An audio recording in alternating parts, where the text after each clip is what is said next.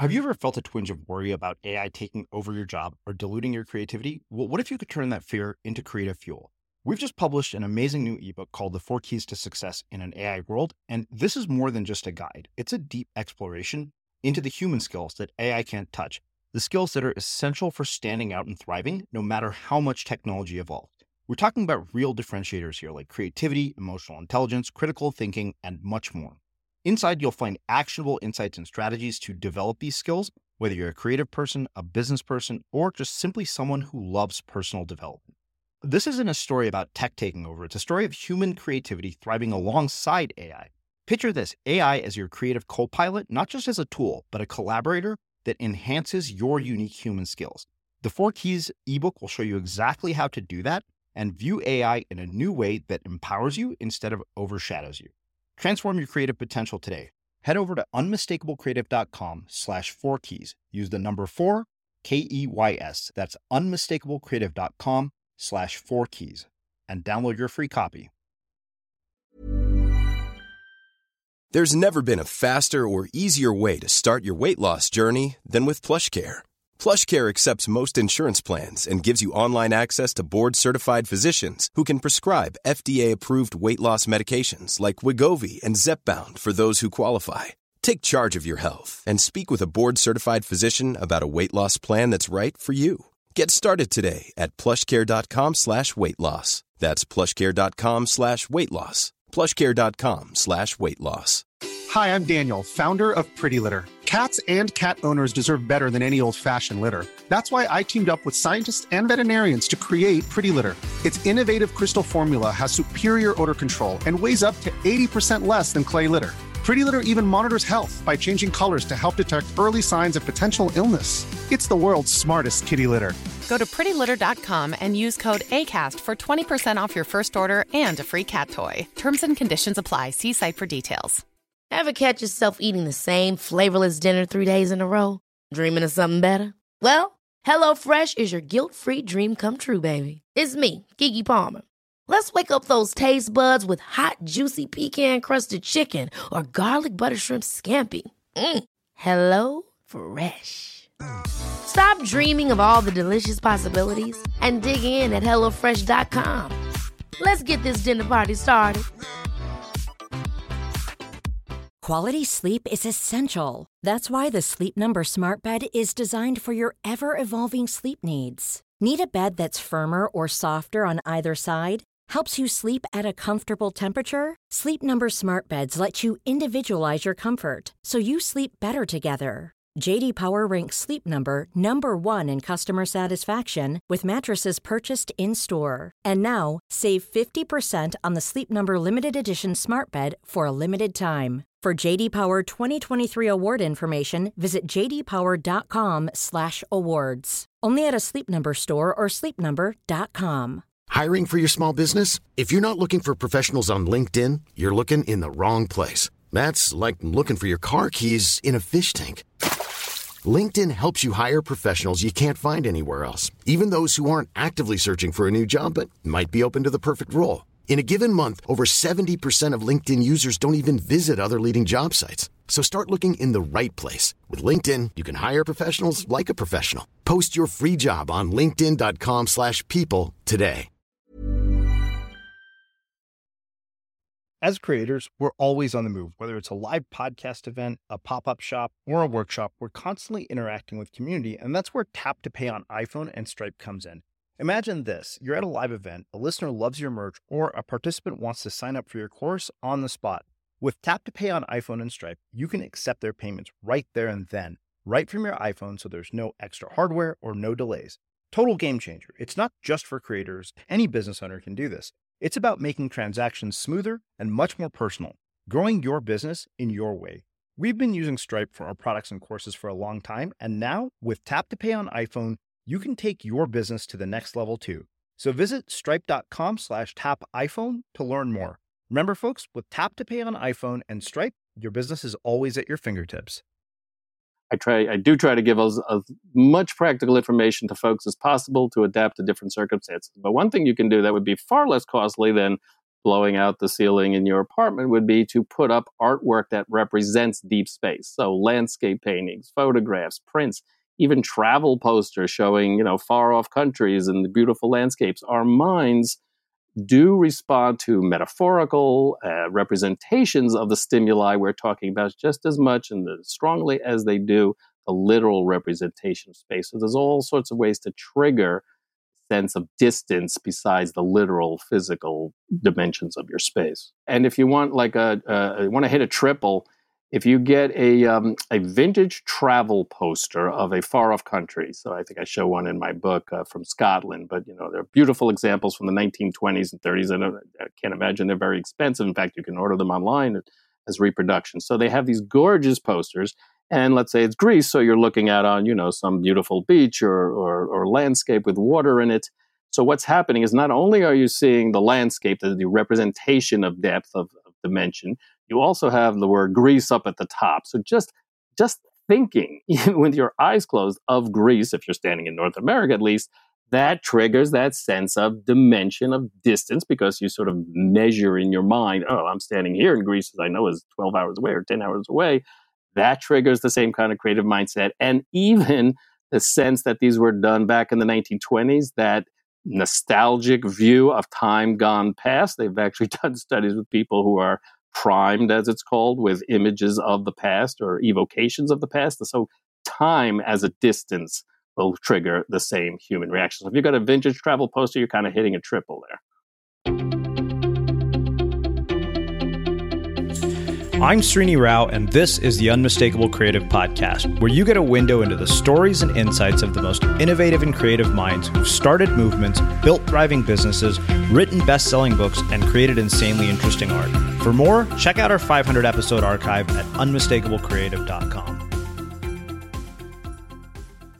Donald, welcome to the Unmistakable Creative. Thanks so much for taking the time to join us. Hey, Srini, glad to be here. Yeah, it is my pleasure to have you here. So I came across your book by way, I believe, of your publicist, My Creative Space. And as somebody who obsesses over the impact that environment has on creativity, I just loved everything in this book. I was envious of all the various spaces that you had profiled in this book and how beautiful they were. And I thought to myself, yes, I need to get rich enough to basically have a creative space like this. But before we get into all of that, I want to start by asking, what is the very first job that you ever had, and what impact did that have on who you've become and what you've done with your life? Wow. Now, is that a full-time or part-time job? Both, actually. I'd be curious to see what the very first sort of part-time high school job is. That's always interesting to see what the first way that anybody ever made money was.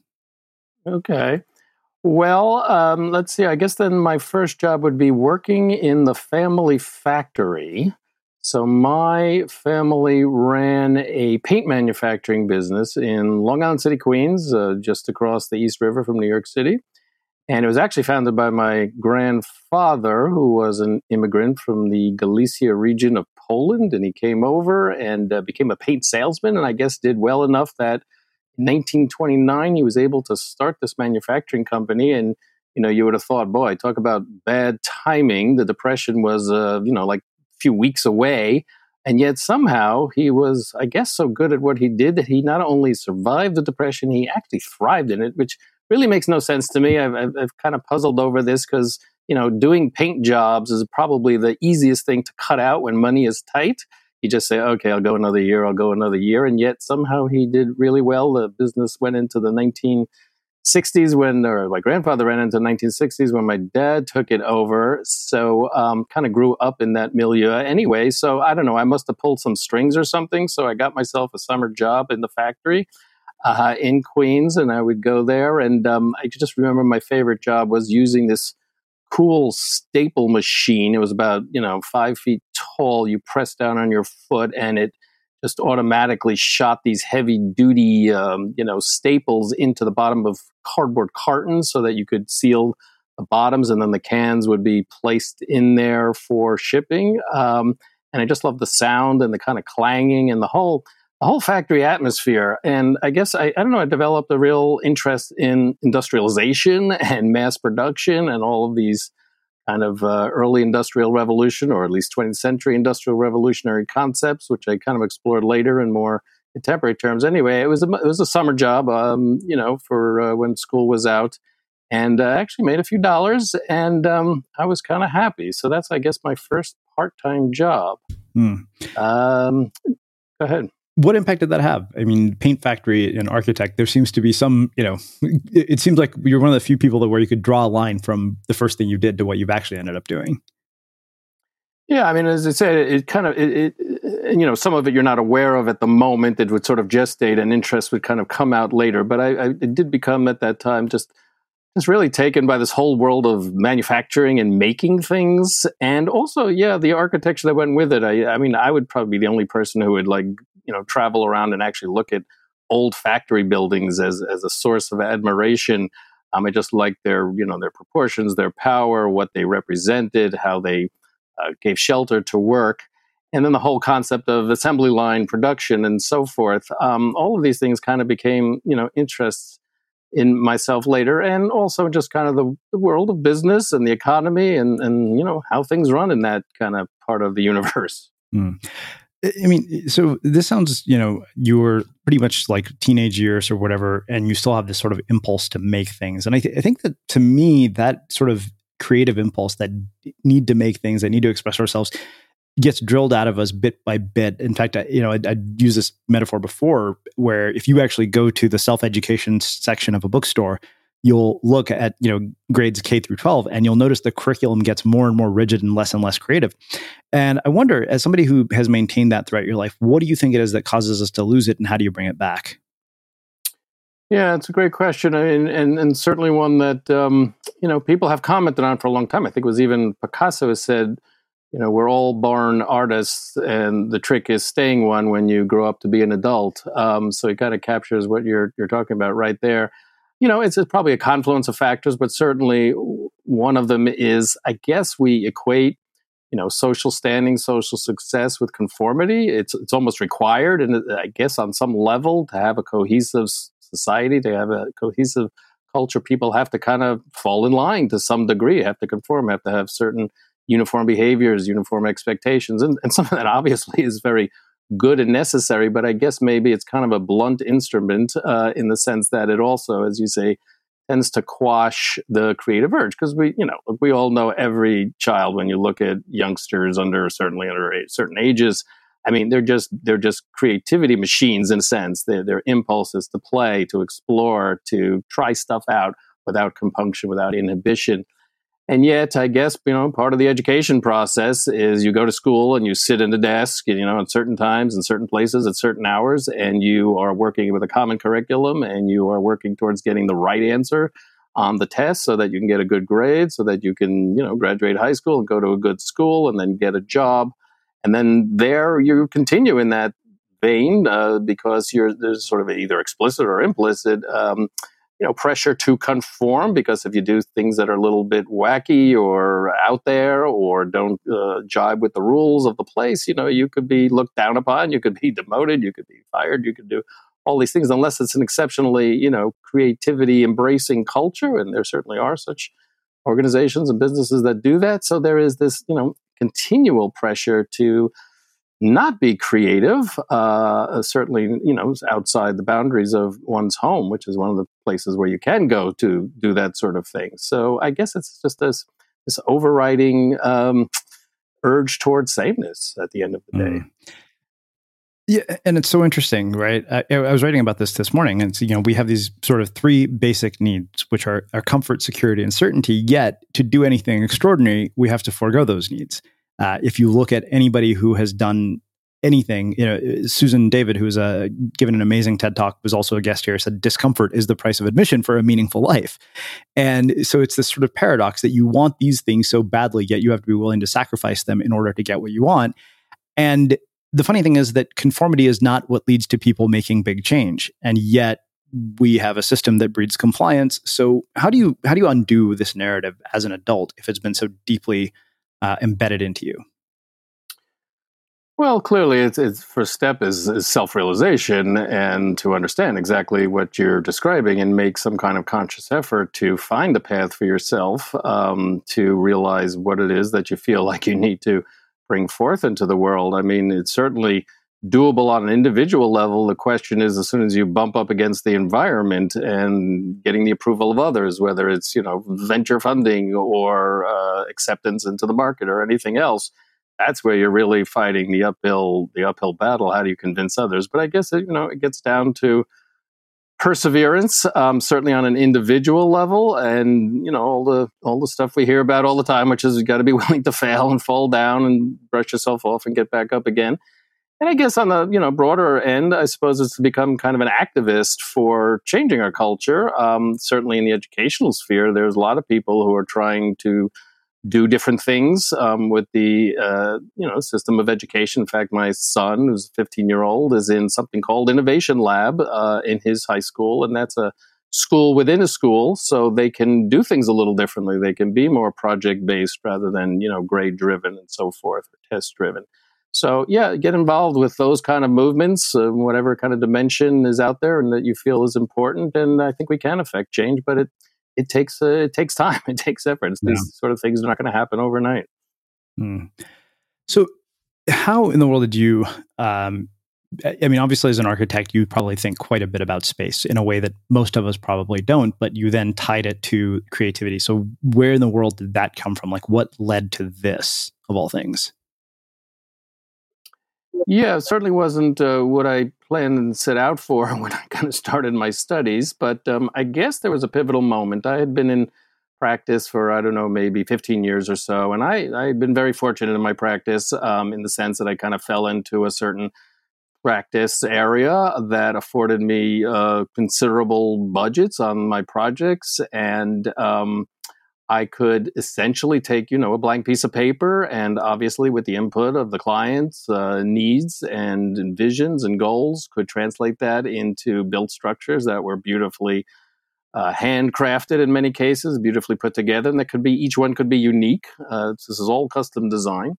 So I'm marching along. And then along the way, I guess I came into contact and got hired by a group of resort developers, I guess you can call them, but they were very kind of almost boutique scale. They would take very historic properties with unusual natural characteristics, natural terrain, and do some interesting things with them. And one of the projects that I got was to design the prototype for a 4-bedroom cottage that was to go on the grounds of an historic spa resort hotel, and they would function as like hotel rooms, only outside the main building. And there were to be 30 of them. They were all to be identical. This was part of a local tradition where they used to build identical little cottages all in a row, very tightly spaced for people to come to.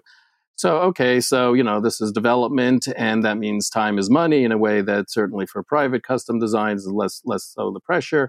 There was a decision made, and it kind of made sense given that there was 30 identical cottages to be built, that they would be constructed using modular means. So there's kind of two types of building out there. One we call stick building. That's where, you truck everything aside and you put everything together and voila, you have a building, but it's kind of piece by piece. Whereas modular building, they're constructing, if you can visualize, like shoeboxes, these kind of long wood, rectangular volumes in a factory, right? They're building the walls and the floors and the ceiling. They're running wires and plumbing in there. They're finishing to some degree on the inside. And then they put these boxes on big trucks. You might have seen them on the highway, and they move them over to the actual site where they've built some foundations. They lower them down on a crane. They bolt them together. They finish them off on the outside. They put a roof on. You wouldn't know that these buildings were constructed in a factory as opposed to on site. And basically, this process, this whole idea of, that's not the same as starting with, a blank piece of paper and just kind of putting things together piece by piece. This is almost like Legos, where you have almost a given unit of construction of design. And I have to kind of work with that process from the beginning. And it just got me, it's the classic rabbit hole. It just opened up this whole question. Well, what is creativity and how does it, get applied in architecture? So it's not just one way of building. There's more than one way of building. And really, it's not just about architecture. We have modular products, modular housewares and toys and even jewelry and clothing. All these things can be modular in the sense that they're co-creative. That is, there's some designer somewhere, some inventor creates these modules, and then he gives them to you and says, here, you go have fun with them. And generally speaking, it's an open-ended process. You can make almost anything with Legos, right? It's an open-ended game. And so as I'm kind of just diving into all the literature and reading, anything I can get my hands on, I guess because of my inherent nature in this question of creativity in built space in architecture, I kept stumbling really on this research that kept uncovering, revealing connections between the environment and how people think, feel, and act, and very often in ways that we're totally unaware of. And that just started to fascinate me because a lot of these cues actually have to do with the creative process. That is, they've found a number of what I call design triggers in our surroundings, both built and natural, which can actually lead us to be more creative, to have greater idea flow than in spaces or places without them. And that's where everything took off. Interesting. Well, let's get into the tactical components of this. I mean, I think that was one of the things that I loved was that you provided so much practical application. And like I said, every time I looked at these creative spaces, I was just filled with envy. Some of them were so beautiful. Like I saw these just huge glass rooms with like floor to ceiling glass windows. I was like, I wish that was my writing office. Like I wish that was my podcast studio. First, let's start with this idea about designating creative space. Like I think that somebody who does creative work on a regular basis, I know this, like, you know, if you have a space where you do your work every day, eventually your environment and your behavior get linked. But I'm curious, like, what is your research showing about this? Well, first of all, I think it is important that folks establish a consistent place in which they do their creative work, whatever form that takes, wherever it happens to land. Because what's going to happen is what's called classical conditioning, right? And the great example of that is Pavlov's dogs, right? So Pavlov, a scientist, he feeds his dogs every day at a certain time. And at the same time that he's plopping that food into their bowls, he's ringing a bell. So he rings the bell, they get fed. He rings the bell, they get fed. And this goes on for days and days until the point where he can just ring that bell and the dogs come running and they're already salivating. They don't even have the food in front of them. So you're conditioned through habitual, repeated behavior to enter into a physical and mental state of being. So if you can create this or establish this creative space that you come to every day, just by entering that space, your mind already moves into a creative mindset to begin with. So that's a real positive there. And of course, it also comes in handy because all of us at some point, I'm sure, have experienced creative blocks. So one of the great ways to kind of undo a creative block is to actually step away from your typical designated creative space and go somewhere else. It could be to the coffee shop, it could be the library, it could be across the country to another place. It's a way to kind of unlock something that's gotten fixed in your mind by changing place. Mm-hmm. Why does travel in particular do that? I know this because I just came back from India. I was at a surf camp there, and I remember my content strategist, he was looking at the writing that I'd done. He said, "This is some of the best work you've done in a long time." And I was just, why travel in particular? Like, what is it about that causes such a drastic change in somebody's creative output? Well, I think it's because, with a routinization of place does come the threat of falling into the familiar, of kind of doing the same thing again and again. And when we relocate to another place, especially a place that's far away, that has a wholly or largely different culture, a largely different way of looking at the world or living or dressing or eating or any of these things, we leave our comfort zone. And when we leave our comfort zone, creativity tends to come forth because, that's part of the idea of creativity, which is getting out of the tried and true, getting out of the familiar, getting out of the safe zone, and putting yourself into a wholly different place to be able to look through a different lens, to look through a different perspective.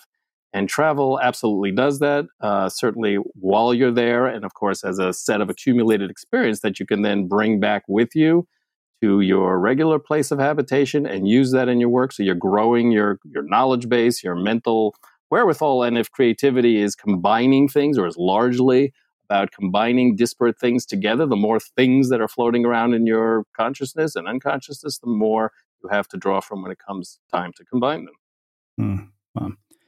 So the other thing you talk about is the color blue ceilings, taking in view and displaying art in terms of environment. Let's talk about color in particular. I think that to me was one of those things that was really fascinating. I kind of had an idea that color could change perception and change behavior. So talk to me about what we know about color and the impact that it has on our actions, our thought process, and our behavior. So there are actually two colors that I reference in the book. One is the one you just mentioned, blue. The other is green. But we can talk about blue because you actually mentioned a few other tactics that kind of go hand in hand with them. And these are a series of tactics, what I call techniques, which have to do with our perception of space. So my basic thesis in this part of the book is that the more open our sense of physical space, the more open-minded more open to new ideas, new experiences, the larger our idea space in our brains becomes. So if we have a sense of significant space around us, then that leads us into a creative mode. Whereas if we sense a sense of compression, that we're kind of hunkered down, like if you walked into the old-fashioned, at least, phone booth, these tiny constricted space, then we tend to move into an analytical framework, an analytical outlook, because we're much more focused and narrowly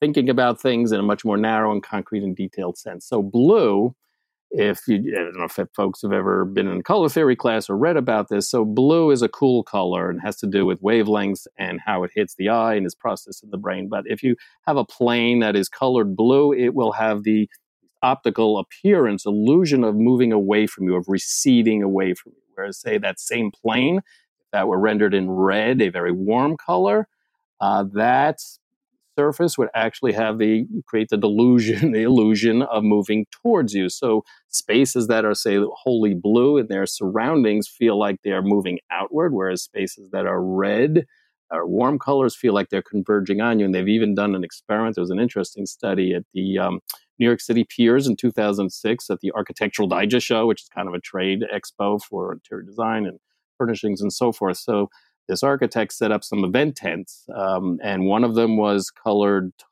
just all blue light, and the other one was colored in all red white. And people would come in and they were serving drinks and nibbles. So, you would entice people in there to be your guinea pigs. They were even wearing hazmat suits, white hazmat suits. So they were trying to erase any color that wasn't either the red or the blue. Anyway, so what they did was to observe how people behaved, I assume surreptitiously, and it's very interesting. In the blue room, the blue tent, people tended to move outwards to the perimeter walls, and they did so generally in sort of ones and twos, whereas in the red room, the red space, people converged towards the middle, and they were in greater number, and they were all kind of talking to each other. So you can kind of see how color is impacting not only the mindset, but our behavior, because in the blue room, people are what? They're exploring boundaries. They're going outwards into the quote-unquote unknown, whereas in the red room, they're sort of huddling in the middle almost for safety, as if the room were pressing them inward. So we can see how color is really just, affecting behavior and mindset as well. And I think you talked about ceilings and views. These are both techniques for literally, in more concrete sense, expanding your sense of space. What they've found through the research is that ceilings of 10 feet and higher, subjects who are put through a series of creativity assessment tests will actually outperform on those tests than people in that identical room, but with a ceiling down at 8 foot. So you can, it's just like literal representation of our sense of openness. And it makes kind of perfect sense in just how we equate openness, that term, which, by the way, is one of the big 5 personality characteristics. Your openness to experience is considered the one that's sort of closest to measuring your inherent creativity as an individual. All of this kind of points to the same phenomena. So, I mean, obviously people can't, go knocking down the ceilings in their houses. But you're saying basically if we were to paint rooms blue, we could make a room feel bigger than it is? Yes, inherently speaking. I mean, all things being equal. But yes, you're right. It's hard to say, I live in an apartment. Do I need to buy the apartment above me and blow through the ceiling? No, that's not going to happen, clearly. Yeah. Although that'd be nice. Yes, it would be. If you have the bucks, go for it. But yes, of course, when you're dealing with existing spaces, and I do try to give as much practical information to folks as possible to adapt to different circumstances. But one thing you can do that would be far less costly than blowing out the ceiling in your apartment would be to put up artwork that represents deep space. So landscape paintings, photographs, prints, even travel posters showing, far off countries and the beautiful landscapes. Our minds do respond to metaphorical representations of the stimuli we're talking about just as much and as strongly as they do the literal representation of space. So there's all sorts of ways to trigger a sense of distance besides the literal physical dimensions of your space. Hi, I'm Daniel, founder of Pretty Litter. Cats and cat owners deserve better than any old-fashioned litter. That's why I teamed up with scientists and veterinarians to create Pretty Litter. Its innovative crystal formula has superior odor control and weighs up to 80% less than clay litter. Pretty Litter even monitors health by changing colors to help detect early signs of potential illness. It's the world's smartest kitty litter. Go to prettylitter.com and use code ACAST for 20% off your first order and a free cat toy. Terms and conditions apply. See site for details. Hold up. What was that? Boring. No flavor. That was as bad as those leftovers you ate all week. Keke Palmer here. And it's time to say hello to something fresh and guilt-free. Hello Fresh. Jazz up dinner with pecan-crusted chicken or garlic butter shrimp scampi. Now that's music to my mouth. Hello Fresh. Let's get this dinner party started. Discover all the delicious possibilities at hellofresh.com. Here's a cool fact. A crocodile can't stick out its tongue. Another cool fact, you can get short-term health insurance for a month or just under a year in some states. United Healthcare short-term insurance plans are designed for people who are between jobs, coming off their parents' plan, or turning a side hustle into a full-time gig. Underwritten by Golden Rule Insurance Company, they offer flexible, budget-friendly coverage with access to a nationwide network of doctors and hospitals. Get more cool facts about United Healthcare short-term plans at uh1.com. Hey, it's Ryan Reynolds, and I'm here with Keith, co-star of my upcoming film, If, only in theaters May 17th. Do you want to tell people the big news?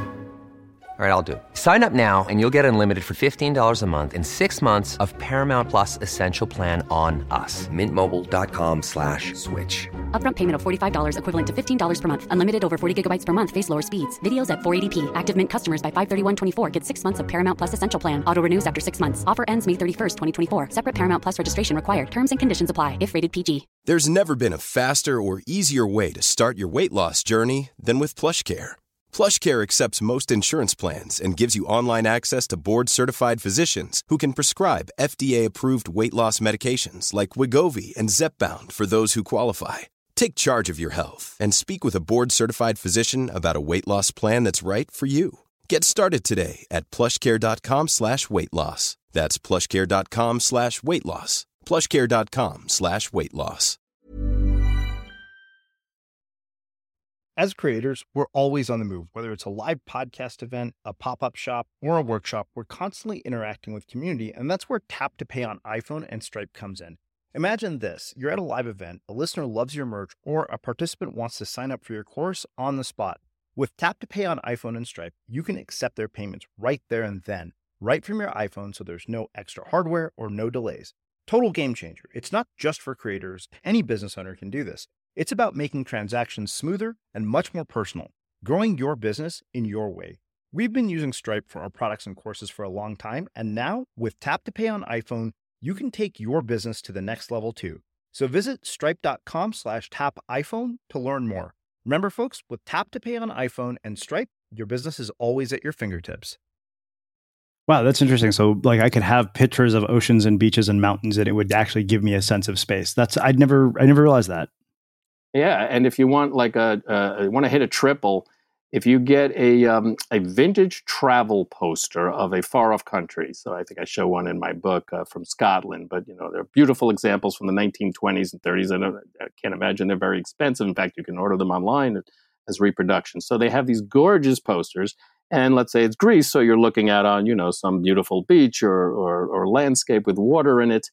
So what's happening is not only are you seeing the landscape, the representation of depth, of dimension, you also have the word Greece up at the top. So just thinking, even with your eyes closed, of Greece, if you're standing in North America at least, that triggers that sense of dimension, of distance, because you sort of measure in your mind, oh, I'm standing here in Greece, as I know is 12 hours away or 10 hours away. That triggers the same kind of creative mindset. And even the sense that these were done back in the 1920s, that nostalgic view of time gone past. They've actually done studies with people who are primed, as it's called, with images of the past or evocations of the past. So time as a distance will trigger the same human reaction. So if you've got a vintage travel poster, you're kind of hitting a triple there.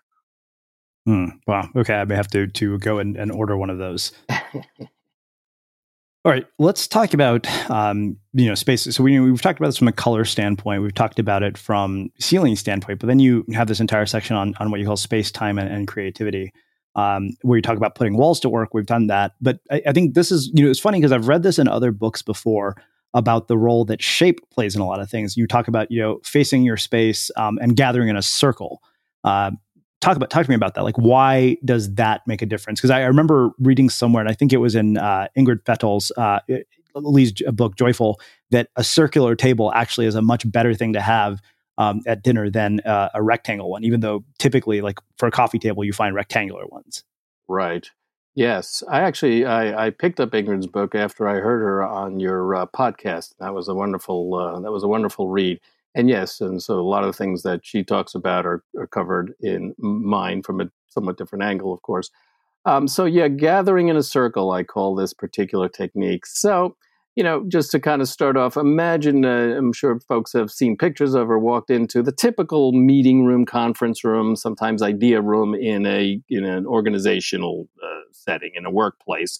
What's the shape of that table? Very likely, not always, but certainly, overwhelmingly it's going to be a long rectangle.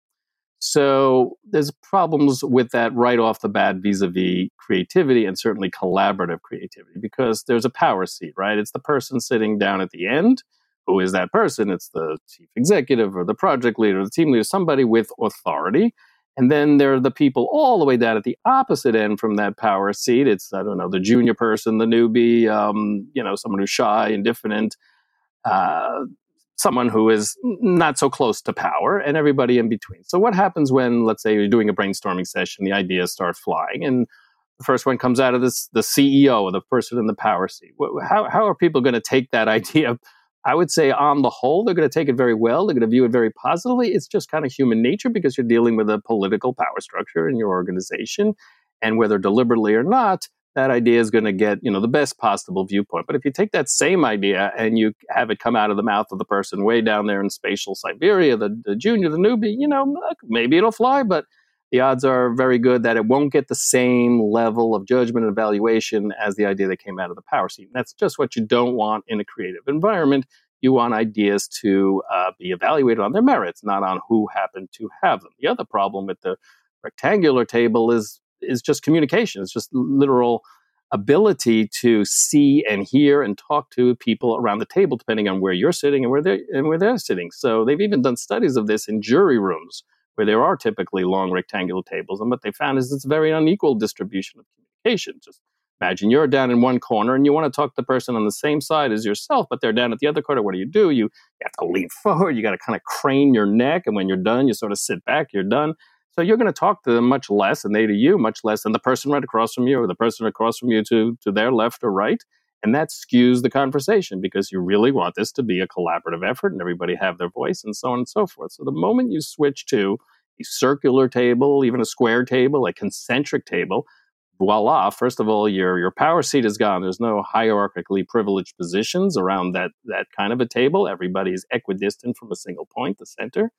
And you can see each other, you can hear each other, and most importantly, the focus now has gone from being at the end there, the power seat, to the middle of the table. You can visualize it almost as an idea basket into which all the ideas go, and they're given their shrift and they get their due, and hopefully the best ideas emerge as a result. So just the way we dispose ourselves relative to each other in space has a big impact. And just to finish off, just as I'm remembering, if you've read Ed Catmull's book, Creativity, Inc., this is the head of Pixar. The very first page of the very first chapter, the very first part of the book, is a story about a table.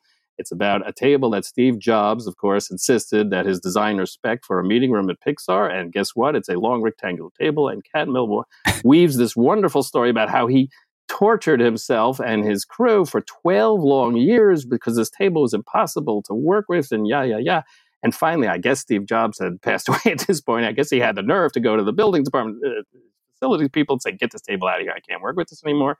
Bring in a square table, and he talks about how creativity just took off as a result. So there's a real world story about how arrangement tables impact human creativity. Well, it's funny because I'm going to steal. I'm giving a keynote talk about attention and the role that environment plays in focus and building a more attentive workforce. But I'm going to share that story with the people in my audience. Excellent. So you talk also about this idea of facing your space and putting your walls to work. Now, is there more to putting our walls to work than what we've already talked about in terms of hanging art on them? Yes, what I call working walls, that's certainly one way to do it. Another way is to apply whiteboard paint, chalkboard paint, something that allows you to actually draw on the walls. And, wonderful thing that when we're kids, especially in school, we're always admonished, don't draw on the walls. That's like graffiti. That's bad. Well, in the case of whiteboard walls, you're actually encouraged to draw on the walls. And all sorts of great things happen when you turn your walls into idea spaces. For one thing, of course, it allows you to capture your ideas. And this is a key thing for any creative. You've got to get those ideas out of your head and into the world in some kind of concrete, durable form as soon as possible. Because if you think you're going to remember them when you get back home or back to your desk, there's a good chance you won't. We tend to forget most of our ideas within 10 to 15 seconds of having them, so we can make more room for more ideas and more inputs. Get those things down, whether it's on a notebook or a phone or a wall, that's fine. The other thing you can do is think big because you can draw big, right? So it's almost, if you've got an 8-foot high ceiling, you've got 8-foot high walls and drawing boards, much bigger than a notebook or a phone or a tablet. So you can really kind of flesh out your thoughts. And then another nice thing about that is that you can invite others into the space, right? You can have somebody standing next to you, or 3 people or 4 people standing next to you with the whiteboard wall. So you get everybody involved and not just yourself kind of scribbling in a tight space. And for extra bonus, there's also this idea I talk about, idea collisions, right? So you've got stuff up on the wall and you go away to lunch and somebody walks by and sees what you've been doing and they go, hey, I've been kind of thinking about the same problem. I should get together with Srini and let's talk about this and maybe put our heads together. So you have this kind of representation out there in the world that others can partake of as well. So that's another nice part about working walls. Yeah. Well, I mean, the cool thing about whiteboard walls is, like, I realized you can actually get on Amazon and get, whiteboard wallpaper. Like, you don't have to go knocking down walls or do anything. And that stuff actually comes off of your walls, right? Like, if you want to take it off, you can take it off. Exactly. Adhesive panels you can put up. Same with chalkboard. They come in small sizes, larger sizes. So yes, painting is one approach, but these adhesive self-stick panels absolutely work just as well. So one other component of this, I think, that is interesting to me, you talked about curved over straight. I think, you've kind of made a case for that with circles. How else does this play out? I've seen this in terms of furniture. Like, I think it was in Ingrid's book, she talked about the fact that when you have, square tables or whatever, you have sharp corners and people end up hitting them. Whereas if you have things that are curvy, it's just a very different feel. So talk to me about that. Is it different than, the whole circle idea? So yes, there's definitely a difference of reaction that happens when we come into contact, whether physically or visually, with things that are straight versus curved. So generally speaking, the way nature has engineered us is to be very wary, to be very cognizant of surfaces and edges and things that come to a point or that have any potential for harm, because it's almost like cutting with a knife, right? When you're cutting something with a knife, you're very focused on what you're doing so that you don't hurt yourself with that knife. Well, just being in a space or in the presence of furniture that is characterized by straight lines, sharp edges, things that come to a corner or a point, we become very wary of those potential sources of harm, and we actually back off a little bit. We become a little more stressed. We become a little more focused and alert in our thinking, which is characteristic of analytical thinking as opposed to what we typically call creative thinking or ideation, where we're much more relaxed, much more unstressed, much more willing to explore, to encounter, to go places that we don't normally go. So if you're in a space with curved walls, either circular or just rounded in some fashion, or in the presence of furniture that it's much kind of softer in its contours and its details, you're naturally going to be more inclined to get into a creative mindset than in these other environments. Well, let's talk about ambiance, because I think that, the work that you did around ambiance was really interesting to me. Let's talk about light and temperature first. Light in particular, I think, is one that's always been of interest to me. I know for a fact that, I had an apartment where there wasn't very good natural light. Somebody, in fact, didn't move into the apartment because she said there wasn't enough natural light. And, I realize now, I was like, okay, yeah, that might be why I didn't love that place so much. Yeah, interesting. Yeah, definitely. The absence of natural light is a detriment to our health. This goes back to some of the things we were talking about in terms of our connection with nature, all of which kind of comes under a rubric called biophilia. Something called the biophilia hypothesis basically states that we have a natural affinity with the natural world, or an inherent affinity with the natural world, because of our antecedents in such environments, and that anytime we deprive ourselves of those stimuli, we're causing some harm to our natural bodily systems. And light is absolutely in there just as much as plant life and smells and sounds and all of those things we associate with nature. So when we don't have enough natural light coming into our minds, we become more lethargic, we can become more sleepy, or experience sleeplessness, and so on and so forth. So, not surprising, as I had pointed out earlier, things that promote health and happiness also tend to promote creativity.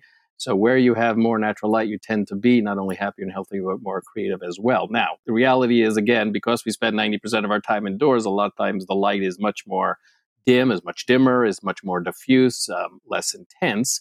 And of course, it's hard to do things sometimes in case of certain tasks without electric lighting. But you can kind of make things work for you with electric lighting if you use what I call smart lighting, which are bulbs that either can change temperature or you're able to pick your bulbs or select your bulbs based on their color temperature. So just in case folks aren't aware of it, your bulbs can come in generally in 3 or 4 different color temperatures, from ranging from very cool, almost blue light, up to these kind of very warm tones, more amber tones. And ideally, in the world, your electric light would synchronize with the natural light. So, of course, we know when the sun rises, it starts off kind of warm. It becomes cooler and bluer until like noon and a little bit afternoon. As it starts to set, it starts to go out of the blue and into the warm. Ideally, your electric light would be doing exactly the same thing. And at least fortunately in these days, we now have LED lighting that can change colors. They have it in commercial spaces now, in terms of some presets that get the lights changing color as the day goes through. And you can, to some degree, do it at home too with certain products that are designed for home environments. So light is absolutely critical. Now, one curious finding, though, that kind of a little bit rubs against all that, they actually measured the intensity of lighting, right? How bright or not bright lighting would be for an ideal creative space. What they found was a number that's quite shockingly low, which is 150 lux. But just to give folks, that's a unit of measurement. Just to give folks a point of reference, 300 lux is considered minimum for reading. Office is generally going to be around the 500 range. If you go into your supermarket, you're probably talking about 1,000. It wants to be a little brighter so you can kind of see all the labels and the food. Step outside and we're in a totally different order of magnitude. On a cloudy day, you're looking at 10,000 lux. At a sunny day, 100,000 lux. So what's up with 150 lux? I mean, it's almost like you had your eyes closed, which I think actually is the reason for the data, which is that if you want your mind to kind of wander, if you want your mind to kind of go off into places that it might otherwise do, you actually want to decrease the amount of visual information coming into your eyes. You don't want to have bright lights because you tend to see more detail. You tend to focus on things. You tend to be more aware, certainly, of your enclosing space, your closing walls with brightly lit environments. And that goes against, this whole idea of being more open and so forth. So interesting range of issues involving lighting. But yeah, it gets back to the core. If you can get good natural lighting, you're in a good spot. Amazing. Well, let's talk about sound. This is one thing, particularly as somebody who hosts a podcast, somebody who has had a deep love for music. I know from having done some of my own research that music can have an impact on creativity and, can really kind of help us get in the zone. But what impact have you found, from your perspective, like looking at it from the standpoint of designing a space? Like, how can we use sound to our advantage? So there's a couple of different types of sound I guess we can talk about. One I would perhaps characterize rather as noise, and the other one as music, almost kind of opposites there. Vis-a-vis the noise, this is another one of these sort of counterintuitive findings. So if you ask somebody on the street, so what do you think is the ideal creative environment in terms of sound, in terms of noise, let's even say sound levels? Most people, I think, intuitively will say, oh, well, quiet, right? I mean, isn't that the best? Well, not according to the data. What they found through laboratory experiments is that people tend to come up with more and better ideas when they're in an environment with about 70 decibels of white noise. So 2 key things there. One is the sound level, and one is the fact that we're talking about white noise. So you imagine chatter in a coffee shop, right? Kind of the background chatter in your coffee shop on a reasonably moderately busy day. That's the kind of 70 decibel white noise that really, kind of finds you in the sweet spot, I guess, as far as ideation goes, which maybe explains why, everybody's sitting around there with laptops. A lot of creative types typically go to such spaces, but ocean waves, crickets, leaves rustling in the wind, these are all kind of natural sounds. And why is this? Well, the speculation is that it's taking just enough edge off of your focused attention to kind of move you out of that analytical mindset and a little bit more into the ideative, generative mindset where you want to be slightly distracted so you don't become too aware of being self-aware because ideas tend to flow more readily as a result. Now, music, of course, just the opposite of white noise. Yeah, definitely. And two sub-aspects of that.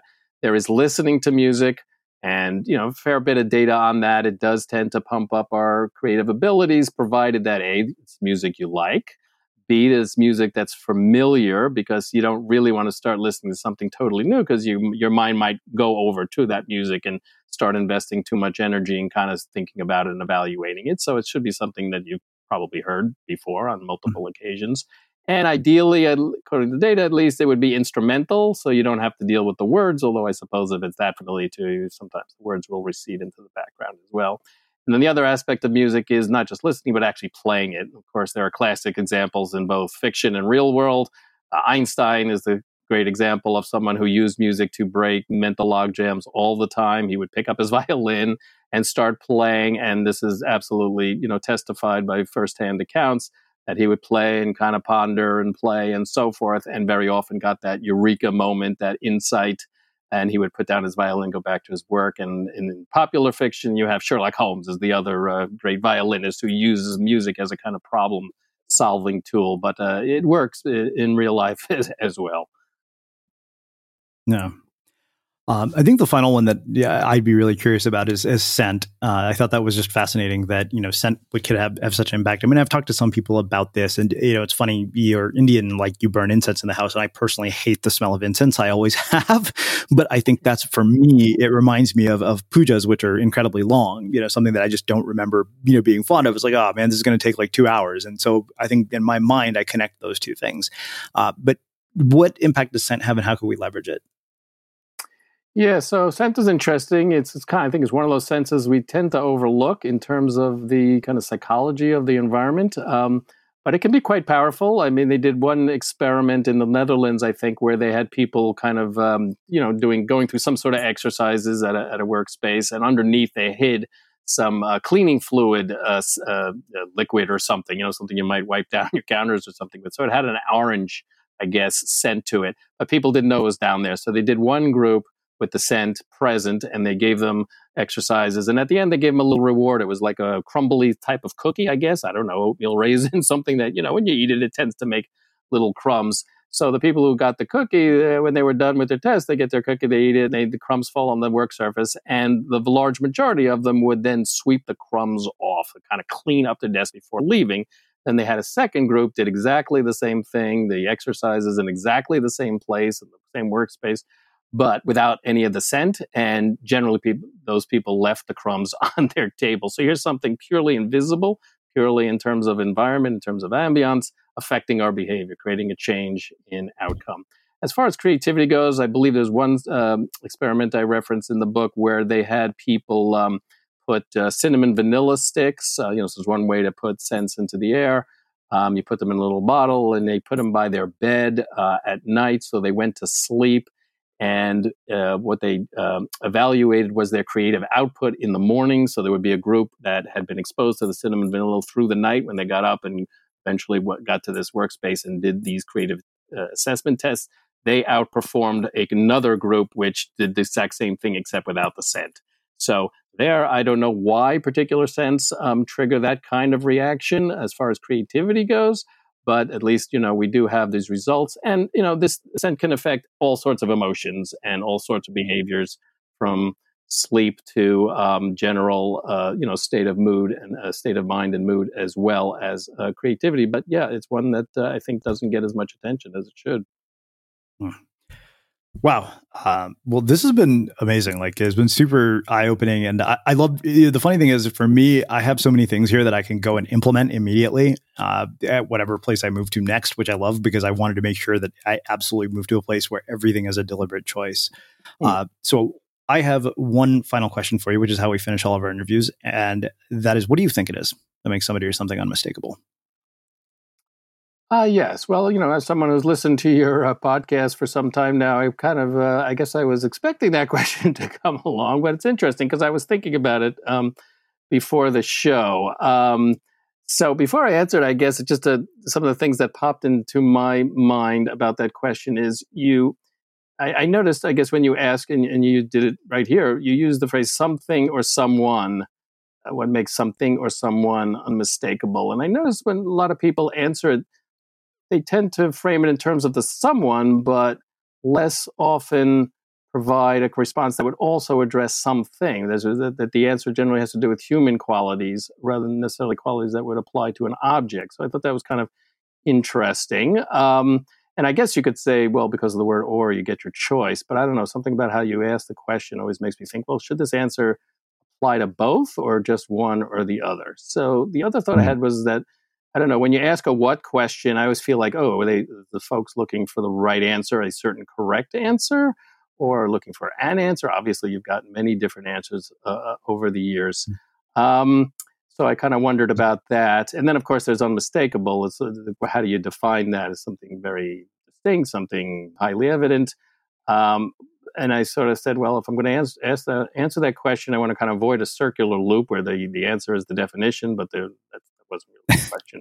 So after all that build-up, I don't know, maybe my answer is going to be kind of anticlimactic, but I'd say one contributing factor of being unmistakable is the degree to which this thing or person reveals some kind of important truth that someone has not yet realized, and in a way that makes them, I don't know, different after being exposed to that truth. I don't know. I just think about things like books, that when I read them, I come away as a different person. And that book to me is a kind of unmistakable thing in the sense that it's created this experience. It's very memorable, and that I can then identify afterwards, go back and identify this as the source of that realization.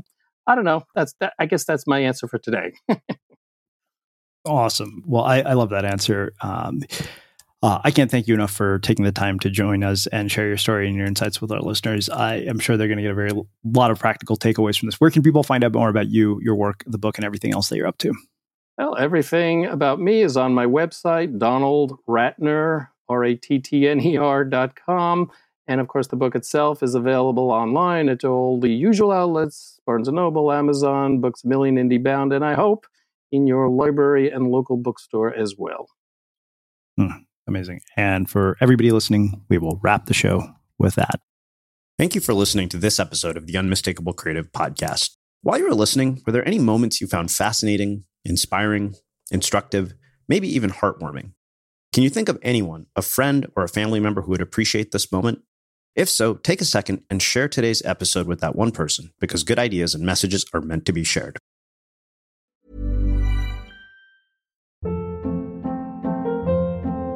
Hold up. What was that? Boring. No flavor. That was as bad as those leftovers you ate all week. Keke Palmer here, and it's time to say hello to something fresh and guilt-free. Hello Fresh. Jazz up dinner with pecan-crusted chicken or garlic butter shrimp scampi. Now that's music to my mouth. Hello Fresh. Let's get this dinner party started. Discover all the delicious possibilities at HelloFresh.com.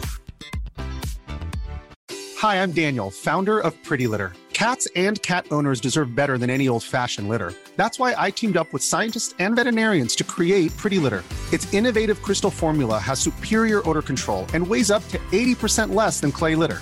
Pretty Litter even monitors health by changing colors to help detect early signs of potential illness. It's the world's smartest kitty litter. Go to prettylitter.com and use code ACAST for 20% off your first order and a free cat toy. Terms and conditions apply. See site for details. Have you ever felt a twinge of worry about AI taking over your job or diluting your creativity? Well, what if you could turn that fear into creative fuel?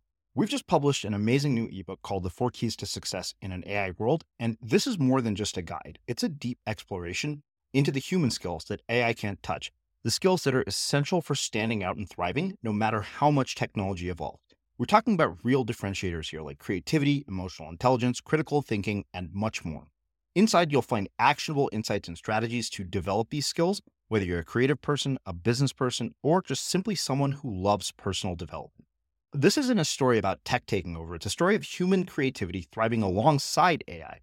Picture this, AI as your creative co-pilot, not just as a tool, but a collaborator that enhances your unique human skills. The 4 Keys ebook will show you exactly how to do that and view AI in a new way that empowers you instead of overshadows you. Transform your creative potential today. Head over to unmistakablecreative.com/4keys. Use the number 4, KEYS. That's unmistakablecreative.com/4keys and download your free copy.